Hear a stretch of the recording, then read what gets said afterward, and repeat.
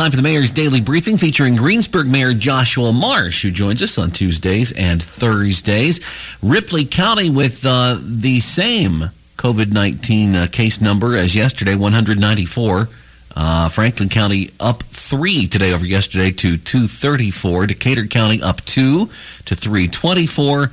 And Dearborn up 2 as well to 479. But maybe the biggest number that really sticks out to me, Mayor Joshua Marsh, is the Indiana State Department of Health has reported 1,051 new COVID-19 cases statewide. That is an all-time daily high. So I worry that our state may soon be in the red category on those maps they always show on television with some of our neighboring states. Yeah, good afternoon, everyone. Of course, that number is a little bit staggering for us as a state.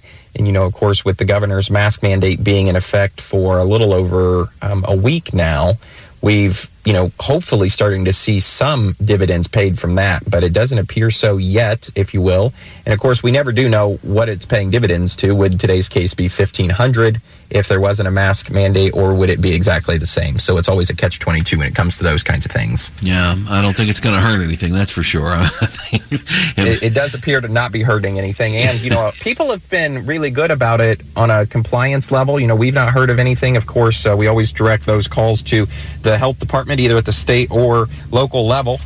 So if you do have a complaint, those are who to reach out to. But so far, it's been pretty good. Yeah, your thoughts on, you mentioned the governor on his latest comments on all of this, on schools, on rental assistance and utility bill restrictions. Those are going to be lifted, I guess, here in about a week or so. Yeah, exactly. So yesterday during his weekly briefing, he did mention the schools. They intend to, keep them open, and a single case isn't going to shut them down, to quote Dr. Christina Bach, State Health Commissioner. But they're also lifting the moratorium on rental programs. So if you haven't been paying your rent, your landlords will come knocking and, maybe proposing eviction or needing to get caught up. That is going to expire, so you'll need to do that.